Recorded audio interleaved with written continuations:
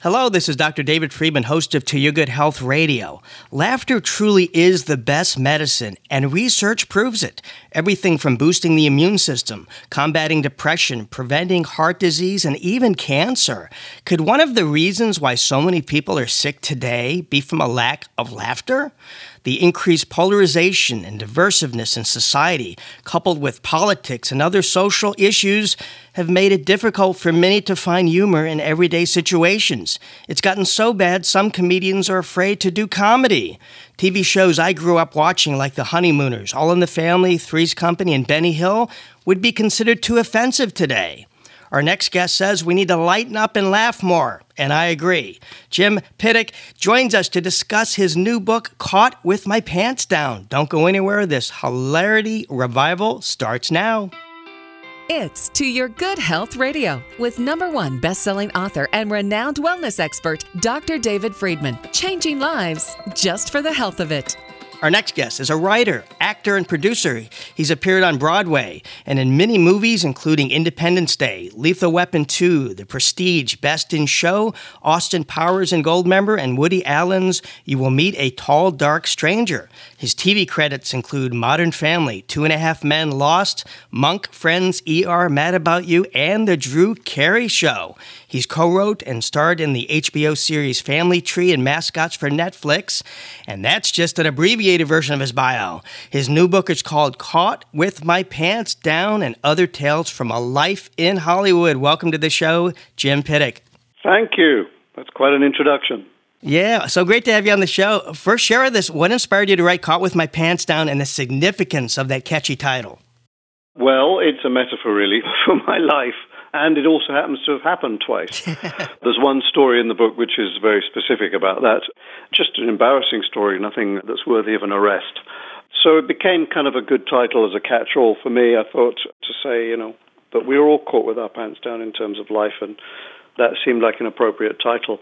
And I wrote the book during the pandemic because I'm a writer as well, and I needed something to do, and I thought about doing it. I'd done an evening for the Screen Actors Guild in Hollywood and talked for an hour and a half and told stories, and it seemed to go down very well.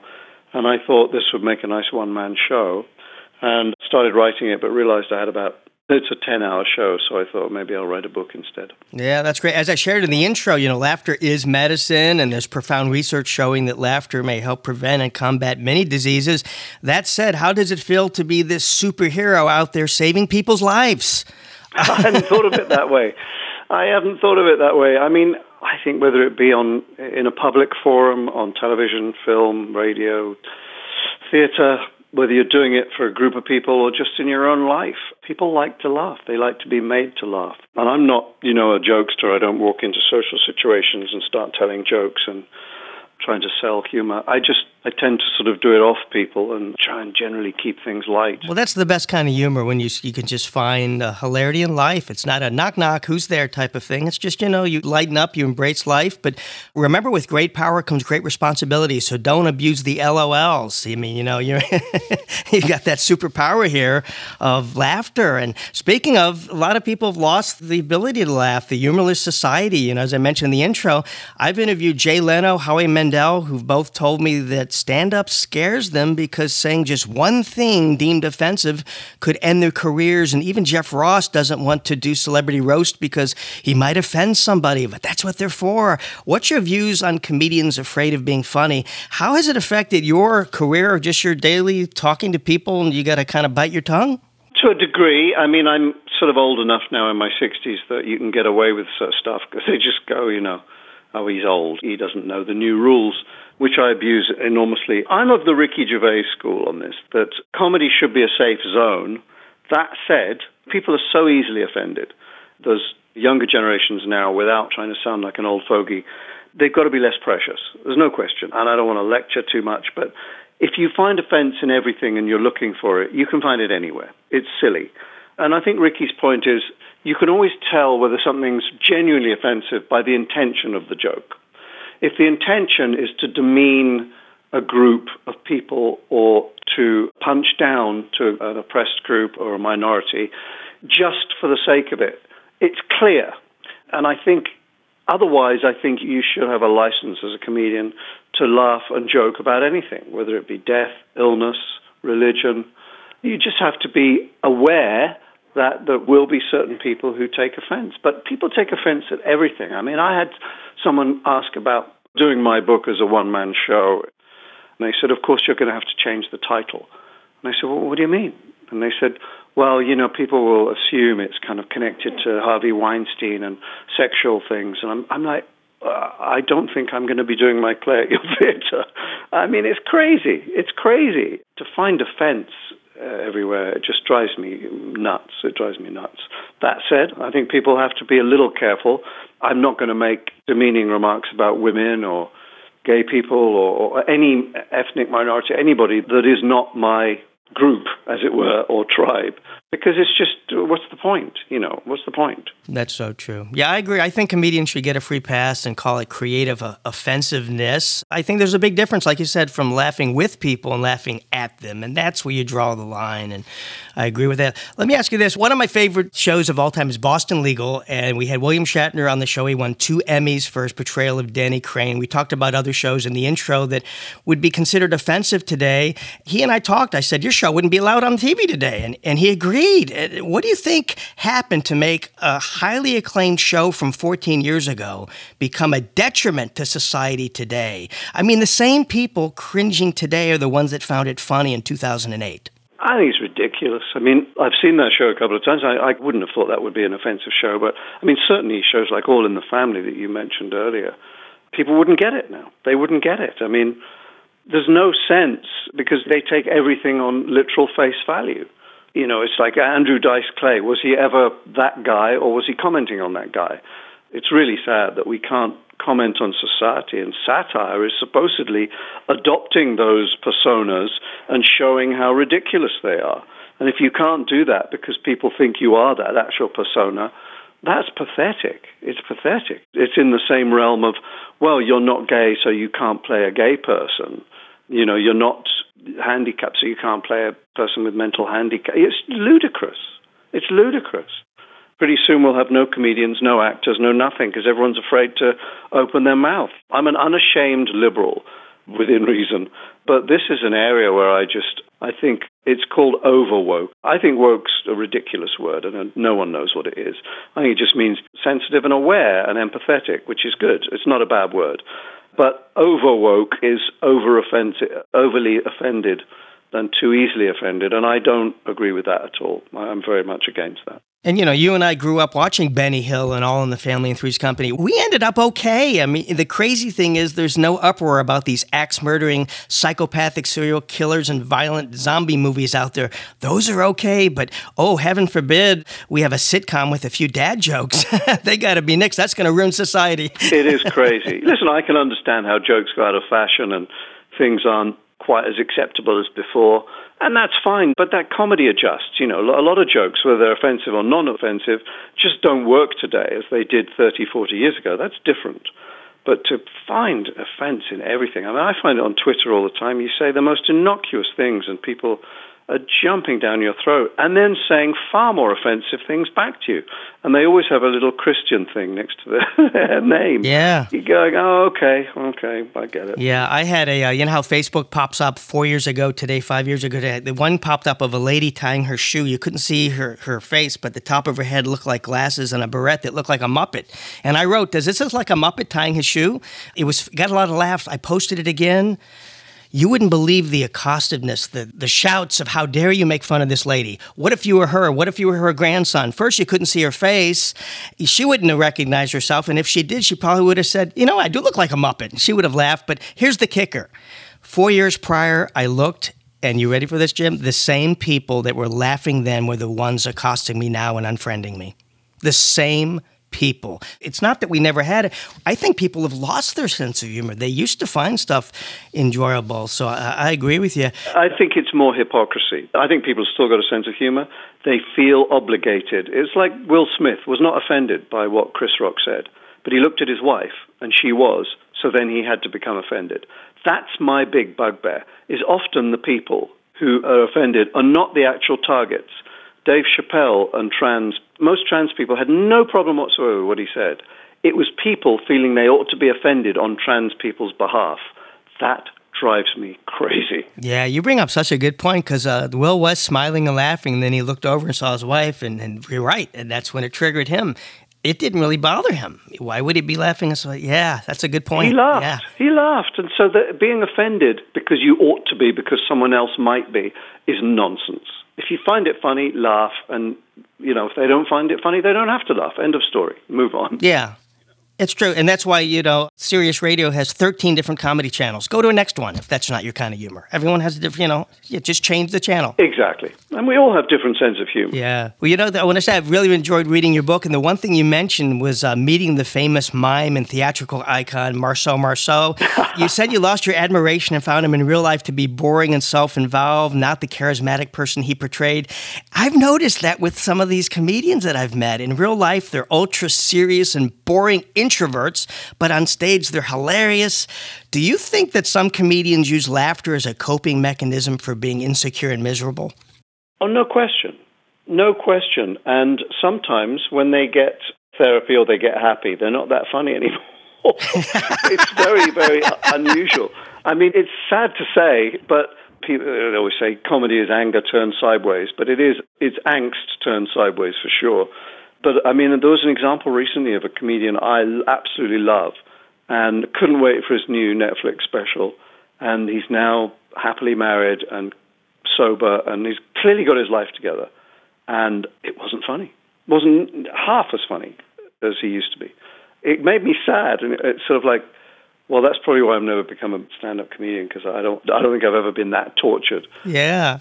Or that masochistic to go up there and have people slap you in the face by saying you're not funny, by not laughing.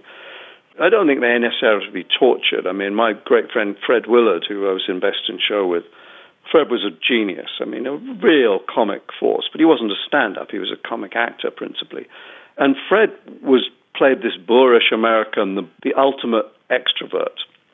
In Best in Show, I played the kind of, introverted Englishman next to him. What Fred did was create this brilliant character of the kind of boorish American who puts his foot in his mouth every 10 seconds. But off screen, Fred was one of the most introverted, quiet, serious people I ever met. And then he would turn it on a dime. You'd be talking to a party, very quiet and very just, almost hard to get conversation out of him. And then he had to say something or perform at the party or do something, and this whole other person took over, which is, I think that's another thing too. But that's a little different from using stand-up comedy as therapy.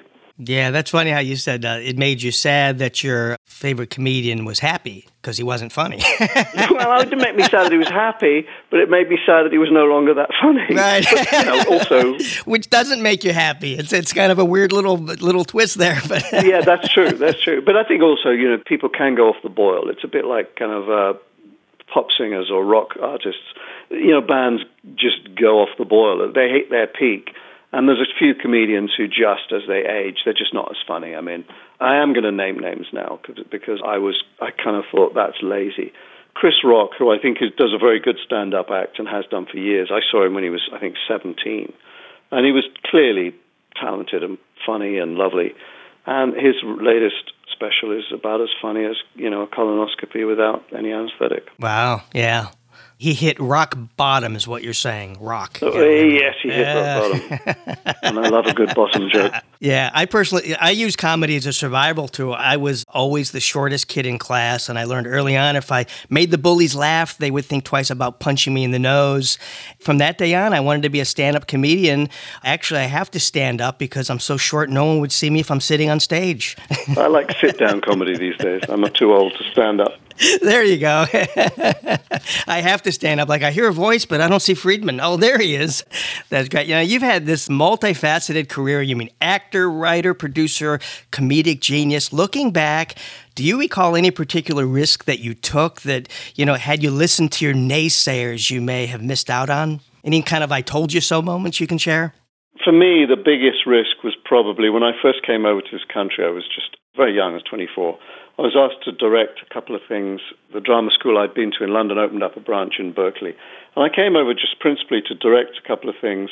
And while I was there for 3 months, I decided I would try and do a one-man show which was something I'd seen in England, and the writer had said, you can do it in America if you can get anyone stupid enough to produce it. It was about a soccer goalie, and it was, at that time, soccer was nothing in this country. And I really, really pushed the boat out to get that produced, and got turned down by hundreds of theatres. And then finally, someone had a show fall out, and they let me do the show to open their season. And I hired a director and got it up, and it was an immense task. It was an incredibly physical show, an hour and a half, non-stop moving, talking, jumping, diving. And that was probably those kind of risks. That launched my career. The show became a big hit, and it took me to Broadway. And it literally took me from being absolute nobody to having a legitimate career on Broadway. That's probably, I think, the biggest risk, entrepreneurial risk I've ever taken. But also, I think in the writing realm, I've written things that people said, oh, don't write that. No one's going to buy it. Sometimes, one of the film in particular I can think of, that my agent said it's a lovely script, but no one's ever going to buy it. And it got made with 2 major stars. So it's all about taking risks. And I say in the book, one of the conclusions I come on to is that who you are and what your life is totally dependent on every choice you make every second of every day. It can be the tiniest of things. It doesn't always have to be a big crossroads choice where you meet a fork in the road and you go, which way do I go? It can be little things every single day. You're making choices every single second of every day, pretty much. And those are the things that ultimately define who you are and what your fate is. Yeah, well said. And probably your agent had to go get his pants dry cleaned to get the scuff marks off his rear end for kicking himself in the butt. No, agents are shameless. They're like politicians. They'll say one thing one day and then completely forget they've said it the next, so you can't shame them. That's fine. Now, you mentioned, Broadway, and you've done so many TV shows and movies. I'm sure when you get people recognizing you, but some aren't quite sure where it's from. What's the funniest thing you've heard when somebody can't pinpoint exactly where they know you from? Well, it is. I am sort of, because I'm a character actor and I pop up here and there, I often get, I know you from somewhere. I think I have a chapter on that in the book. And they'll come up, it'll be a supermarket, and I know you from somewhere. They go, does your kid go to so-and-so school? And I go, no. And they go, do you work at this restaurant? No, I don't know. And then you go through, and then finally you have to sort of say, a little reluctantly, I'm an actor, maybe you've seen me in things. And they then say, well, what have you been in? And that's a conversation no actor ever wants to get in, to start reciting your resume, because for me it could take, about an hour. And then you're sort of justifying your existence to a total stranger. But the best was when a woman said, I know you from somewhere. And I said, eventually reluctantly kind of muttered, well, I'm an actor, so maybe it's that. And she just said with absolute certainty, no, it's not that. And it just made me laugh out loud. It was like, well, okay, then you tell me where you know me from, because I don't know who you are. It was just like, no, you're not that. She went through a list. Do you go to the dentist? Maybe we go to the same dentist. You go, no, you probably saw me in one of the shows that no, that's not it. How about yeah, this? Yeah. It's just, in the end, you just go, I can't tell you, I'm afraid. That's funny. But most people will twig. They'll go, oh, yeah, I remember you now. You were in this or that or whatever. You've played so many different roles. You've done serious, you've done funny in nature. As an entertainer, which do you enjoy most? Do you like tapping into your dramatic or comedic side? Well, I started out very much doing comedy. That if I have any natural gifts, and I have very few, one is timing. I do have good comic timing, and always did. And that's something I don't think you can teach. In my early years, I was often in comedy plays. I was in Noises Off on Broadway and stuff like that. And so things like sitcoms were gift to me when I first came to Hollywood. That was where I fit in. Oddly, in the last 10 years, I've probably done more drama. So maybe my face is now one that terrifies people rather than makes them laugh. Because actually I've done quite a few kind of psychological thrillers or horror films. So I don't know. But I think you find that a lot. I mean, I remember, Robin Williams started to do more serious roles as he got older. Jim Carrey. I mean, Will Ferrell. A lot of comic actors do end up doing more serious work as they get older. Yeah. Is there a particular movie or TV show that you've been part of that you enjoyed working on the most? Is there one that you look back and fond memories of? Yeah, some of them are not particularly well known. I mean, the series that you mentioned for HBO, Family Tree, I really enjoyed that experience. That was something I wrote with Christopher Guest, and we produced it, and we were both in it. And it had a lot of his troupe from Best in Show and Mighty Wind and all the films. That was a lovely experience because it was a holistic experience. I was involved on every single level, and I was very proud of that show, as was Chris. So that, I would say, there's a movie I did called See This Movie with Seth Meyers, John Cho, Jesslyn Gilsig, Jessica Paré, and myself. There was the five of us. It was a tiny independent movie that cost an apple, an orange, and a pencil to make. And I really enjoyed that. And I think it's a fun independent movie. There's so many things. I mean, there's been so many good experiences. Such a good title of a movie, See This Movie. It's like we have a restaurant that's so popular, it's called Eat Here. Eat Here, yeah, exactly. Yeah, it's just like telling you, it's like, how do you not see this movie? Yeah. I love that. The minute we have left, anything else you'd like to share with the listeners about your book or anything else we didn't cover today? All I can say is that people inside the business, outside the business, seem to love it. So I don't think it's a book for people who are involved in show business or want to be involved in show business. I do think it's a book that appeals to everybody. It's an easy read. It's a great beach read. It's a great train read, a plane read. You'll finish it in 2 or 3 sittings, and I think it will lighten your life. Well said. Thanks so much for joining us today. I applaud you for your mission on helping add more healthful comedy to people's lives. Hopefully people can just lighten up a little bit more and just enjoy it. It's a great read. Hope people get a copy. And, it doesn't take up much memory in the brain to laugh. It just takes 1 giggle bite. Ba-dum-bump, head in. Very good. The book is called Caught with My Pants Down and Other Tales from a Life in Hollywood. You can learn more and get your copy at jimpittick.com, and you can follow him on Facebook and Instagram at Jim Pittick. On Twitter, he's at Real Jim Pittick. And for my daily health post, follow me at Dr. David Friedman. On Instagram, I'm at Dr. D. Friedman, and I'm now on TikTok at Dr. Funny Bones. Come and check out my videos of hilarity and laugh some. If you heard something today that would benefit somebody you know, send them a link to this podcast available at toyourgoodhealthradio.com or radiomd.com, and be sure and check out our podcast library. Share these segments with friends, family, coworkers, and on social media.